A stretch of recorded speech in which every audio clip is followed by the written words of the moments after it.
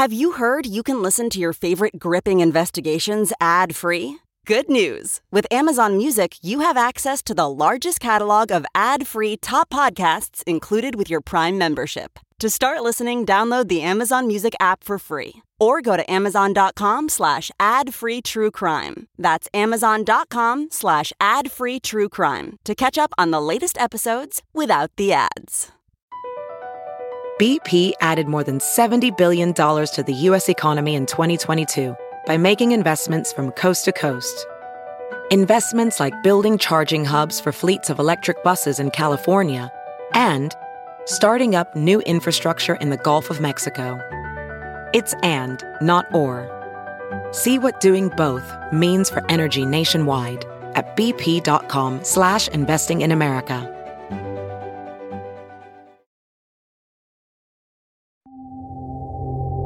Today, sexual infidelity would not be viewed as the atomic bomb it was back then. So Marilyn, by associating with powerful men, became a target of interest to the enemies of those powerful men. They thought they'd destroy their career with it, and they would. You know, I mean, two Catholic boys screwing Marilyn Monroe. Come on. At this time, Marilyn Monroe knew she was being watched by the FBI, the mafia, and private detective Artas. She was feeling uneasy and thought maybe her life would be threatened. Hello and welcome to episode 6 of The Killing of Marilyn Monroe. I'm Jackie Moran, your host for this series. In previous episodes, we've seen how Marilyn used her power over men to escape a life of loneliness and abuse as a foster child, and then to help her gain a career in the movies, where she became the greatest sex symbol of her generation. I just adore his asking for more, but my heart belongs to Daddy. By 1962, however, and with 3 failed marriages behind her, Marilyn's tangled love life had put her at the center of a deadly circle of power. Marilyn becomes very important in American politics because very early in 1960, she meets and is entranced by John F. Kennedy, by Senator Kennedy. She was having an affair with him, with Frank Sinatra, with people in the Rat Pack, and she became a fixture in Hollywood. She certainly had affairs with a lot of powerful people, and was it something that she got so embroiled in their affairs that she had threatened to expose them or talk about them to the press or admit to knowing some secrets about the mafia or the government or any of these other things? We're going to examine how Marilyn's affairs with the president and his attorney general brother, as well as her relationships with Frank Sinatra and Chicago mob boss Sam Giancana, and the supposedly communist activities of ex-husband Arthur Miller drew the attention of notorious FBI Director J. Edgar Hoover. And we'll see how this all made her the most important player in these figures' deadly power games against each other, and put her at the heart of the most devastating political conspiracy in American history. There were intertwined orbits of influence that indeed are so murky that I don't think anyone will ever know. Forces countermanding one another. Everybody had an angle. Everybody had something to protect, something to hide. Marilyn had begun a passionate affair with JFK as early as 1960, but by the time of her infamous Happy Birthday, Mr. President performance at Madison Square Garden in May 1962, he had become alarmed by her increasing indiscretion and broke things off. Brother Bobby was there to pick up the pieces. She obviously was fascinated with and had a relationship with John F. Kennedy, and then Bobby Kennedy followed suit as well. The Kennedy brothers had a modus operandi when it came to women, whereas Jack would begin in a relationship with a particular woman and then pass her on to Bobby. JFK was the one that she put her heart out to, and Bobby was the one that came along and picked up the crumbs, you might say. However, by August 1962, when Bobby also threatened to pull the plug on their relationship, Marilyn decided to fight fire with fire. It was to prove a terrible mistake. Here's author and Hollywood historian Bill Burns. When Bobby Kennedy breaks off the affair in 1962, Marilyn is so upset She calls the Justice Department to leave a message with Bobby Kennedy threatening the Kennedy brothers with public exposure of their affairs with her if they don't acknowledge the affairs in public, if they don't return her phone call. What should I do about Bobby? As you see, there is no room in my life for him. But maybe I should stop being a coward and tell him myself. Marilyn's threat went beyond simply exposing the affairs. She claimed that the Kennedys' pillow talk included state secrets and worse. Marilyn said that when she and Jack Kennedy were together, he would whisper things to her that were classified state secrets. For example, she threatened Bobby Kennedy with going public by saying that the president told her that the CIA was planning to kill Cuban President Fidel Castro. Then she said this. She said on the message, "I know all about that secret airbase in Nevada." What secret airbase is in Nevada? If the Kennedys' indiscretions had given Marilyn what she thought was leverage over the two most powerful men in the country, it was also in danger of turning those former lovers into her enemies. And her affairs with the brothers were also proving useful for other interested parties. Celebrity biographer Mark Bigo. So there's this whole speculation about how close she was to the mob because of Frank Sinatra, how close she was to the Kennedy brothers. It's certainly something that could have been done if that was their scheme, to use Marilyn's closeness as some sort of leverage for legislation of some sort. Sinatra, of course, took advantage of her and didn't love her at all and beat her up. He was living in a compound in the Hollywood Hills somewhere. And every time she visited him, Joe DiMaggio would be outside waiting for her because he was worried about her. Frank Sinatra had a very, very complicated, always accusations of being associated with the mob. Cal Neva Lodge, the Las Vegas singing engagements, casinos were always accused of being associated with the mob. For Sam Giancana's mafia outfit, Marilyn's affair with not one but two Kennedy brothers was the stuff of blackmailing dreams. They saw her as a weapon with which they could take down both the President and Attorney General of the United States. Danforth Prince, Monroe expert and publisher of Marilyn at Rainbow's End, Sex, Lies, Murder, and the Great Cover-Up. Giancana was not particularly interested in any of Marilyn's run-of-the-mill sexual peccadillos, but he was passionately interested in anything that might embarrass or incriminate President John F. Kennedy and Kennedy's brother, Robert, the Attorney General of the United States. RFK had already launched a major investigation into organized crime in America, and Giancana, as head of the Chicago crime syndicate, was one of his primary targets. There was a theory the mob killed her. The mob loved her and used her because they wanted to destroy the Kennedys. They already had Lyndon Baines Johnson lined up for presidency. They control like 4 or 5 presidents that I know of. It all got very murky in a way that showbiz and politics, it was all a complicated stew and murky mass of unions and presidential elections and Hollywood donors and mobsters and who gets what singing gigs where and what money is made in what casinos and what gambling licenses are granted or not.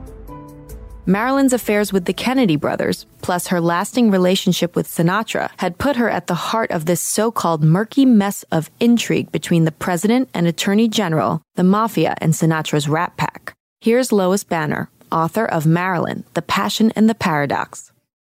There were a lot of people angry with her, including the Kennedys, the FBI, CIA was pretty mad, and some of her friends were angry with her. They were all angry because of the involvement with the Kennedys and the fact that she knew national secrets and that she was going to reveal them. She made them feel she was going to reveal them. They all had her phone tapped. And now a new player was to enter the game, one who saw Marilyn Monroe as a means of leverage against each one of those other parties.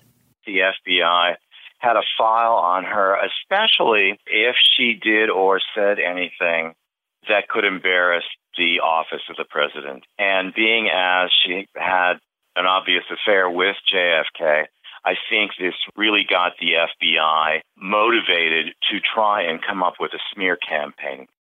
Formerly classified files released by the FBI in the 1980s reveal that the Bureau's all-powerful director, J. Edgar Hoover, saw in Marilyn a means to further his own power plays. Hollywood historian Bill Burns explains. J. Edgar Hoover was out to get the Kennedys. He was very vindictive about the Kennedys. He was taping Marilyn Monroe's phone calls, and he was also looking into Marilyn Monroe's relationship with the Rat Pack, with Frank Sinatra, with Dean Martin, with Peter Lawford, with Joey Bishop, with Sammy Davis Jr. He was looking into that because J. Edgar Hoover was business partners with mafia boss Frank Costello in a racetrack in Florida. I think that if she was bugged, I wouldn't be surprised if it was Hoover, because he was very controlling of all the stars and he had a hand in all that. He also was very anti-Kennedy, so he might have been looking for something that could damage them. Hoover was completely compromised in this, but he wanted to keep tabs on Marilyn Monroe, both for the Kennedys and for the Rat Pack, as well as for himself. As we heard in the last episode, the FBI were also interested in Marilyn's possible communist ties. Following her ex-husband Arthur Miller's investigation by the House Un-American Activities Committee, during which he had been found guilty of contempt of Congress for his supposed leftist leanings, the monitoring of Marilyn's activities had increased since a trip she had made to Mexico earlier in 1962. Here's Danforth Prince. She decided she needed a holiday and wanted to go buy furniture in Mexico, and suddenly a host of people came out to show her around, to invite her to glamorous parties associated with the Mexican film industry. Out of the woodwork came an heir to the Vanderbilt fortune, had been thrown out of the Vanderbilt orbit because of his loud and strident associations with the Communist Party. During that brief trip to Mexico, she found herself in the middle of Diego Rivera, the artist, and his film community, a very aggressive communist American expatriate crowd. Wiretapping was widely used by every agency, and they were worried that Marilyn, who had turned communist, was going to reveal state secrets. This was an anti-communist era, and she had come close to joining the Communist Party. Was Marilyn a communist sympathizer? Despite the hundreds of pages of FBI files, it seems unlikely.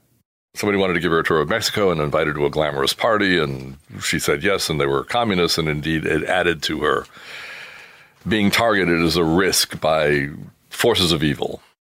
But things were about to get even more complicated and even more dangerous.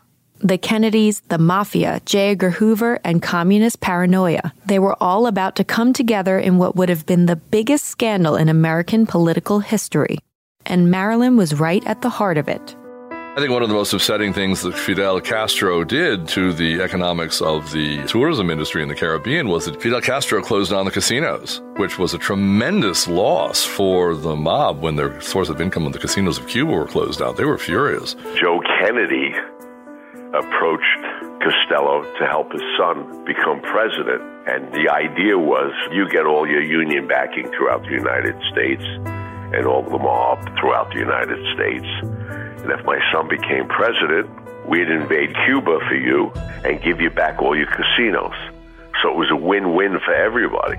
So the mob had a huge vested interest in toppling Fidel Castro. JFK had a huge vested interest in toppling Fidel Castro. The Kennedy administration had botched the invasion of Cuba through the Bay of Pigs, with the understanding that there was collusion between the CIA and the Mafia as regards an invasion of Cuba to throw over Fidel Castro.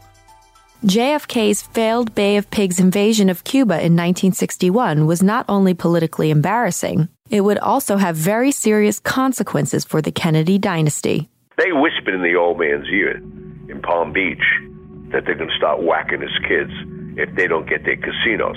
Your son is president. You told us we'd get the casinos back, which was a win-win. Go back there. They lost millions and millions of dollars down there just in the buildings. And they wanted the real estate back, and that was the whole Bay of Pigs fiasco. The Kennedys did not keep their side of the bargain that Father Joe had struck with the mob. And a year later, JFK was dead. 5 years after that, so was Bobby. In the meantime, Marilyn was sitting on a political bombshell. If it was to emerge that the president had done a deal with the mafia to trade electoral influence for the returning of their Cuban casinos, the political consequences would have been catastrophic. Suddenly, everyone wanted to know what she knew. That house was definitely bugged. There were 4 different sets of bugging tapes that vanished in the cover-up. You have the J. Edgar Hoover tapes, and the reason is to catch Bobby Kennedy with his pants down. Hoover was despised by Bobby Kennedy and his family. He wanted leverage of blackmail. That was the reason for the Hoover tapes. Hoover was very controlling of all the stars. He also was very anti-Kennedy, so he might have been looking for something that could damage them. The FBI tapes, the reason they wanted to find out what Marilyn knew about Frank Sinatra's conversations with the mafia, since Marilyn had an affair with him and they remained friends. The Chicago gangster, Sam Giancana, hired Fred Otash, a private detective who was notorious for incriminating movie stars after secretly wiretapping their home. Fred Otash, he was hired by Sam Giancana and the Chicago mob to get inside information on what Marilyn may know about the FBI and Bobby Kennedy's attack on the Chicago mob. Giancana might have believed that, since he was being investigated by Bobby Kennedy, then Attorney General of the United States, who was indeed threatening to bring down the mafia and throw many of his henchmen into jail, it's not far-fetched to assume that Giancana might have been trying to get something on the Kennedys so that they might perhaps lessen the pressure on him personally. I heard you were smart, but I didn't know. I'm not. Yes, sure. Don't let me fool you. I'm not.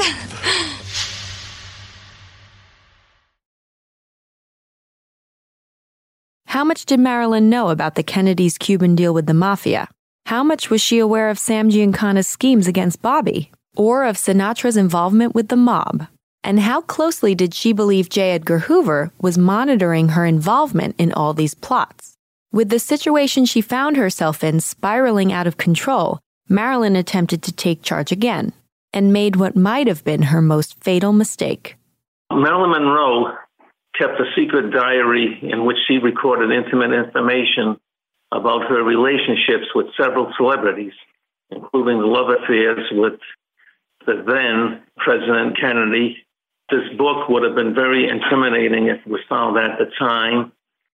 Marilyn's colorful and chaotic love life had put her at the center of the biggest political conspiracy of the age, and one that involved the most powerful and dangerous men in America. And now she was writing it all down. She knew that her life was somewhat she was in fear of her life. Everybody wanted to put their hands on the diary because she wrote down some incriminating things. The diary has never been found till this day. It's never been seen, except for a couple of people that saw it the night of when Marilyn Monroe died, that morning. With the stakes now perilously high, getting hold of that diary and silencing the woman who was writing it became imperative. And meanwhile, Marilyn had begun another affair with a man to whom she could divulge her innermost secrets, her psychiatrist, Dr. Ralph Greenson. Dr. Greenson had a very questionable doctor-patient relationship with Marilyn. Dr. Greenson fell in love with Marilyn Monroe, like many people before him, fell under her spell. That was crossing all kinds of bad lines for doctor-patient because there was no separation between her therapy and her friendship. Dear Doctor, you are the only person who will ever know the most private, secret thoughts of Marilyn Monroe.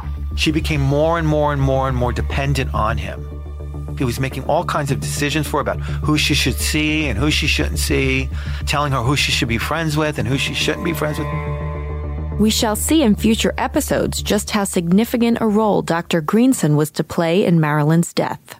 But for the moment, he had become just one more player in a game that she had long ago lost control over. Had she told everything in the phraseology she was threatening to do, she would have brought down her psychiatrist. She would have brought down part of the medical establishment. She would have brought down many of the Kennedys and their own powers, ambitions for presidencies. I think, unfortunately, Marilyn Monroe made a threat, and that threat cost her her life. Marilyn Monroe had become such a threat to the Kennedys that they had to get rid of her. She was also such a threat that the FBI wanted her out of the way, or at least shut up, and the CIA wanted her out of the way. Marilyn's search for a powerful man to look after her, from first husband James Dougherty through her casting couch conquests, her Rat Pack lovers, and all the way up to the president and his attorney general brother, had always been conducted on her terms. But now the men in her life were using her, and she had become a liability. Here's Dougherty, whom she married when she was 16 and a complete unknown, in a long-lost interview, explaining how the girl he once knew had gotten way over her head. But she was a good gal, and she knew how to be tough. She didn't have to put up with that stuff. But Norma Jean was hurt all the time. Always hurt. Always hurt. And she feared even to go out of the house for a while, you know. She was always afraid, and she was timid. She was just a timid person. She was just a real sweet person that should never have been in that business. She should have been somewhere where somebody could be her husband and take care of her. It would be better just to have smiled and nodded and not threatened to bring down all these houses of cards. It was all a system waiting to crash. Marilyn was very dangerous, a huge threat to the power structure of both the official politics and the mob and Hollywood and the medical establishment. Imagine threatening to bring down so many powerful people. Marilyn was just too dangerous a woman to be allowed to continue to live. Next time on The Killing of Marilyn Monroe, Countdown to Murder. She was obviously astoundingly beautiful, but she was also very needy, and she was a very damaged person. I think Marilyn Monroe was just at that point tired of being used, and I think that John F. Kennedy and Robert Kennedy may have said things to Marilyn Monroe, things they probably should not have told Marilyn Monroe. I think at that point she just was so angry, she felt like she was being used, that she told them, I'm going to go to the news tomorrow and tell them everything. She knew things that she wasn't supposed to know. Okay, she wrote things down in the diary that would have been very incriminating for high-level people. It could be the Kennedy people. I don't know. Bobby Kennedy would have had a motive because he had the love affair. The doctor could have had a reason. The people up in the Cal Neva, the undesirable mafia people, could have had a reason to kill her too.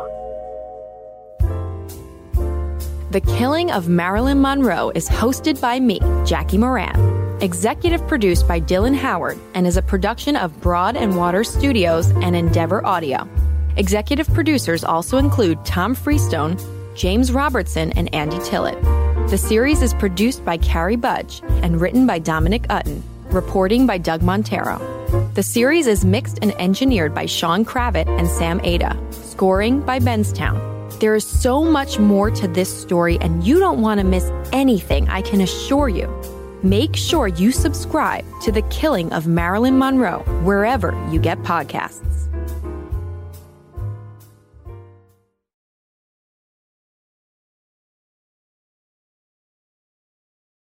Let's jump into Peppa's world of play. Look for spring flowers, hunt for muddy puddles, and bravely explore exciting places with Peppa playsets. Peppa Pig, inspiring kid confidence.